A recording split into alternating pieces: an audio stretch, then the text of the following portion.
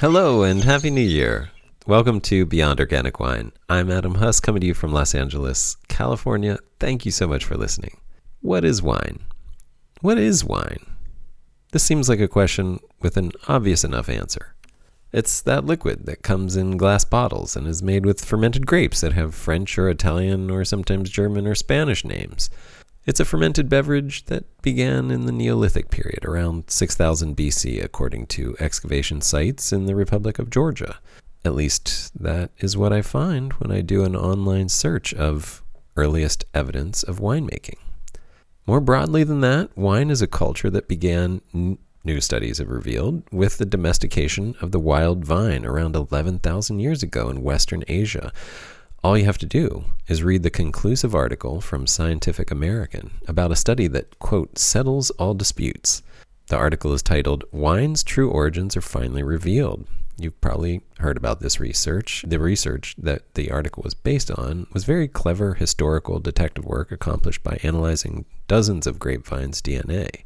Now, this all seems pretty straightforward, right? But strangely, with a bit more digging online and some alternate search terms, you'll find that actually evidence shows that the earliest evidence for alcoholic beverages that likely contain grapes is from China and predates the next earliest archaeological evidence in Georgia by at least half a millennia, if not significantly more.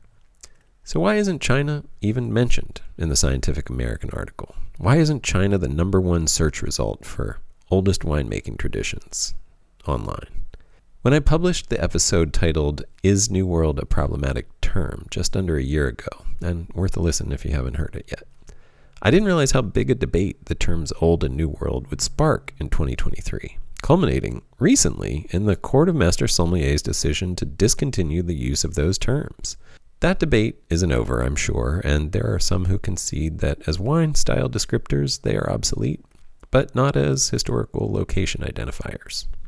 I have an obvious bias, if you listen to that episode, and I don't want to misrepresent anyone's arguments here, so I won't go into the details of this debate. But my conclusion about it is the same as my answer to why Persia is so often left out of the discussion when it comes to Old World wines.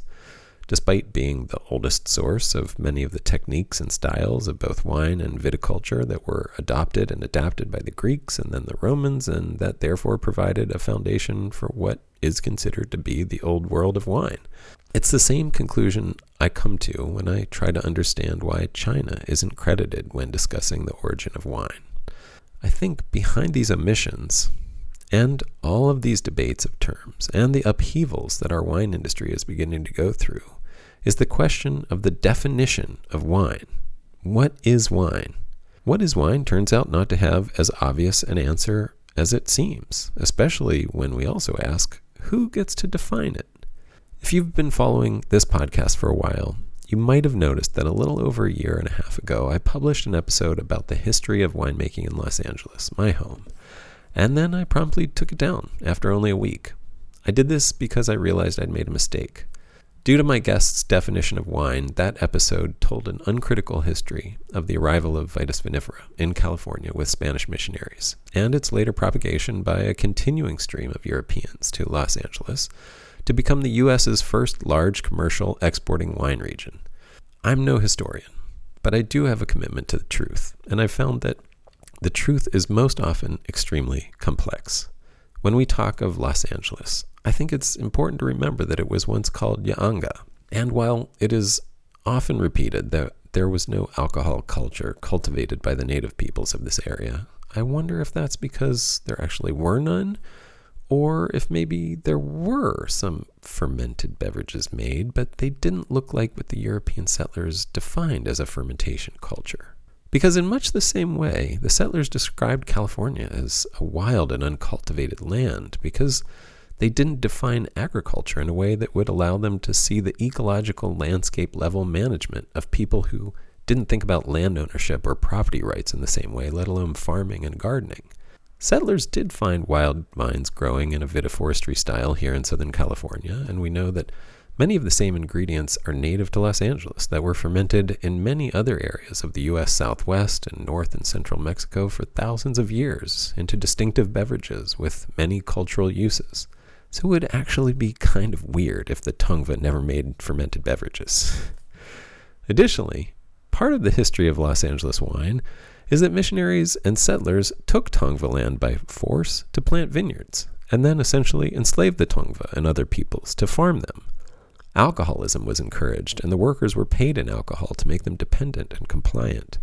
The thousands of acres of vineyards and LA's great winemaking history wouldn't have been possible without the theft of land and exploitation of the people of that land.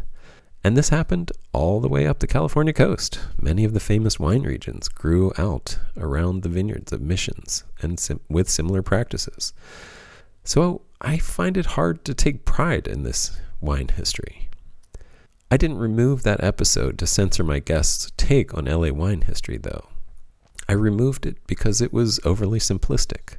I don't want to repeat tales of great achievements. I want to question what we think is great about them and what that says about how we define greatness. And I want to question if maybe we need a new definition of greatness that doesn't include enslavement and genocide and the wanton exploitation of the earth in the name of economic gain.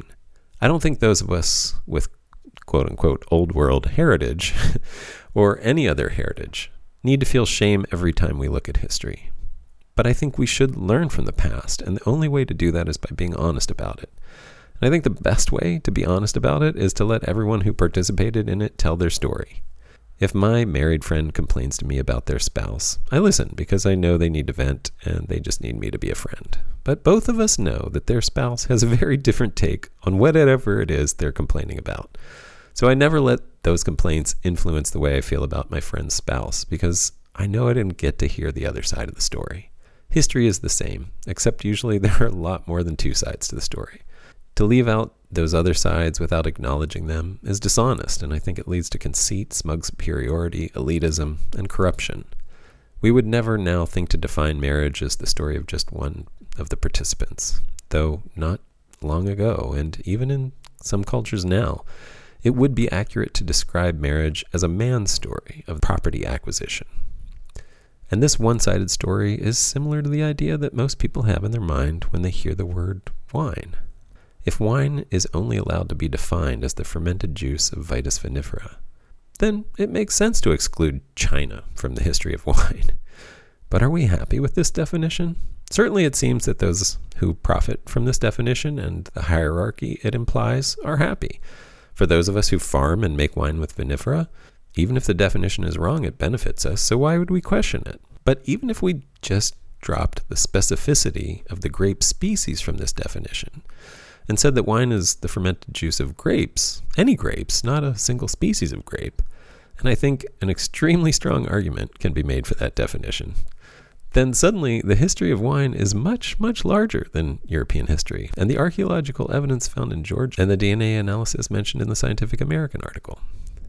And what if we expanded the definition even a bit more? I mean, just a touch. I mean, what about grapes fermented with other ingredients, as was most often the case historically? What if we said that wine is any fermented beverage that includes grapes? Well, that opens up even more possibilities, like that ancient Chinese wine that also likely had rice and other ingredients. Or, let's go even a little further. What if we simply said that wine is fermented juice that includes any fruit? That would allow us to get rid of redundant terms like fruit wines. Is strawberry wine wine? Is blueberry wine wine? And if it isn't, why not? Just because it gets too complicated? Because grapes are somehow superior? Because the Europeans whose language we're using had never heard of wine made from cashew fruit? Are these good reasons to limit wine to just grapes? It's funny how much room we give within the familiar realm of vinifera for wine to be diverse. We consider champagne and sherry to be wines. We think of Madeira and Sancerre as wines. We think of Tokai and Tokai Friulano, Grave and Sauterne as wine. All of these beverages are very different. So why do we quibble about letting cider be a wine? Most ciders I've tasted have a lot more in common with a Prosecco than a port does. Is Prosecco the true wine, or is port? And maybe cider makers don't want to be wine. I mean, that's fine. Ciders are a whole world unto themselves. And God knows I've had a lot of ciders that are significantly more delicious than the mass-produced swill coming out of Champagne. But if cider makers wanted to say that they are making sparkling wines, how does that hurt anyone? What are the downstream disastrous effects of letting any fermented fruit be wine? If there are any, I'd honestly love to know. Please send me your thoughts. I haven't been able to imagine any. The pushback I've found to this seems to be psychological because it represents a loss of control by the wine gatekeepers. Look, I'm not saying we change the definition of words willy-nilly to suit my love of fermented prickly pears, but I don't think that the definition of wine is just an innocent word that never had a political agenda behind it. To bring up marriage again, there was a time when, even more recently, that word was allowed to be defined in only one way, as between a man and a woman. And just because most people never questioned that definition and were very happy with it just the way it was, thank you very much, didn't mean that it had no political agenda. And the voices of those who were marginalized and excluded from that definition were finally heard and included. And within a very short time, relatively speaking, we all became aware of how harmful and unnecessary the old definition of marriage was. And together with those who had been excluded from it, we all redefined it. And by being more inclusive, the new definition made marriage bigger, not lesser. I think it made us all a little bigger, where it counts, in our hearts. And with wine, the stakes are so much lower. So what are we worried about? I like to think about why I fell in love with wine.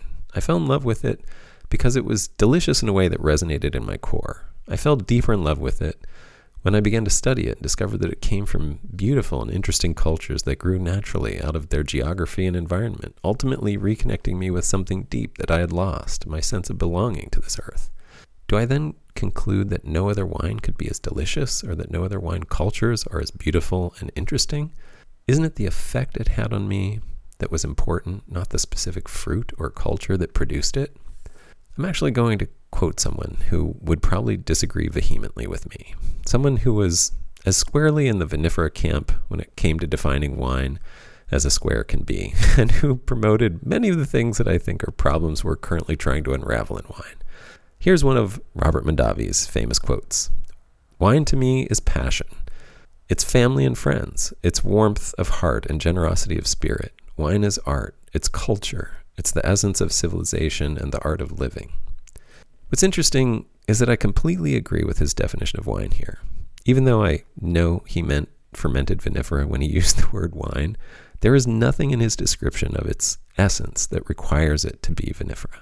It's important to mention that I did fall in love with wine through vinifera because vinifera, what was defined as wine in my culture here in California, a state with a climate that we call Mediterranean, don't get me started, in a society that is a result of English colonialism, from whence we got our idea, our definition of wine. And vinifera was therefore the most prevalent form of this experience that I could have. It was showered with resources and given the most care and attention and respect. And all of this did make it the dominant possibility for me to fall in love with wine. This is, I'm sure, true for many people. But to say that this dominance in my culture that led to my love for it demonstrates its superiority and value is absurd. Absolutely none of this had to do with the fact that it was a single species of grape, any more than falling in love with and being thrilled to get to know Wendy, my wife, was because of her nationality or ethnicity, although those factors likely played a part in how we got to meet. What I'm saying is that you can't defend the importance of defining wine as vinifera culture by saying it's the most important and influential and therefore superior culture. If I defined my name, Adam, as better than you, how would you be able to convince me that I'm not better than you without first convincing me to change the definition of my name? Maybe that's a stupid example. Here's a better one. What do you call that strip of ocean between England and France? If you speak English, you probably call it the English Channel. Do you think that's what the French call it? If we insist on a Vitis vinifera-centric definition of wine, then the Eurocentrism and self-importance implicit in the dominant wine industry and the terms it uses is a given, by definition. Why do I care about redefining wine? One really important reason, and the one that's always at the forefront for me, is ecological. Because of the narrow definition of wine, wine has become a global monoculture. 10 vinifera grapes account for over 40% of what we have defined as wine. This represents millions of acres of land with very little biodiversity or cultural diversity. That isn't healthy for the earth or therefore for us. Now, other factors played a part in this hegemony, including the commodification and industrialization of vinifera culture due to capitalist values. And that leads to my other reason for caring about redefining wine. I don't think there was a fair playing field, historically speaking. I don't think vinifera culture triumphed over all others entirely on its own merits. Grapes from America were also brought back to Europe, but when they became so popular that they threatened the market for European pure vinifera grapes and wines, they were outlawed and continued to be illegal until 2021. Take Isabella, a grape with American genetics. It's actually globally popular still. It's the most planted grape in Brazil and Colombia, found in every country bordering the Black Sea, a cult favorite in the Azores and Japan. It has even inspired poets. Yet, it has been widely shunned by the dominant wine industry, never mentioned, dismissed. I'd be surprised if you've heard of it. Actually, if you're listening to this, I wouldn't be surprised. You probably won't hear it mentioned in the Court of Master Sommeliers or Wine and Spirits Education Trust, except perhaps to malign it, and it won't show up in one of their blind tasting tests, because it threatened the hierarchy and was banned. It wasn't singled out either. All grapes with American genetics were banned in France in 1934, and later in the entire EU. When prohibition wasn't enough to eradicate these wines, reefer madness-style propaganda was used to spread fear and prejudices through lies and exaggerations about the non-vinifera grapes. Many of the lies and prejudices persist today. That isn't to say there weren't good reasons to try to protect and preserve vinifera cultures of Europe, but it points out that there wasn't a fair exchange that gave us the dominant wine culture we have now. It was more of a European conquest. I certainly don't think there's any malintent now in the propagation of vinifera. In fact, I'd wager there's something a lot more like love behind the way most of us engage with and perpetuate this definition of wine. But it seems to me that we arrived here through unfair advantages and even injustice at times. And I think it's important to understand how the dominance of this culture necessarily excludes the myriad other cultures that could be wine, whether we intend it or not. Here's a really practical example from my life. I recently sold an article idea to a large wine media company. The article was about no-spray viticulture and the shift in thinking that is necessary to make this possible. Of course, the only way to do no-spray viticulture successfully is to use more resistant, less popular modern varieties of grapes that have a diversity of genetics. When this became clear to the editors, they canceled the article. As disappointing as this was to me, I don't think they did it because they hate grapes that aren't pure vinifera and want to censor any pro-modern grape narrative. They canceled the article because their readership is a group of people who only grow and work with Vitis vinifera. I don't think this publication has an agenda beyond economic stability. It's not that they wanted to prevent the story. They just didn't want to publish something that would upset their economic base or not be relevant to it. So the moral is not to think that there's a conspiracy against alternative definitions of wine, but that the dominant narrative is perpetuated because of the self-reinforcing cycle that its dominance gives no incentive to offer alternatives, and the lack of alternatives increases its dominance and importance. So as we head into 2024, I hope you'll begin looking at the unquestioned assumptions that are implied in every use of the word wine that you hear. Who or what has defined wine for you? And are you happy with that? Who and what is included and excluded when you hear about wine tastings, wine reviews, wine education, wine history, wine pairings, wine regions, wine varieties, wine Bibles, wine atlases, and wine companions, and everything else? Is it fair to give the term wine to things that actively exclude a whole pantheon of, for lack of a better word, wines made by the global majority? As I'm asking us to redefine wine, I realize that in most cases there isn't some legal definition that we have to vote on. And I'm not suggesting we abandon the AOCs and DOCs, etc. of Europe. I'm just suggesting that we stop thinking and acting like the entire world is an AOC. I don't think there is a definition for wine other than the one in our heads. There is no court with any power to decide this for us. Wine becomes what we think and say and act as if it is. As far as I can tell, we lose nothing by thinking of wine more inclusively, and we have the world to gain. Thank you so much for listening. As always, I would love to hear your comments, questions, or any feedback. You can reach me by emailing connect@organicwinepodcast. Thanks so much and Happy New Year.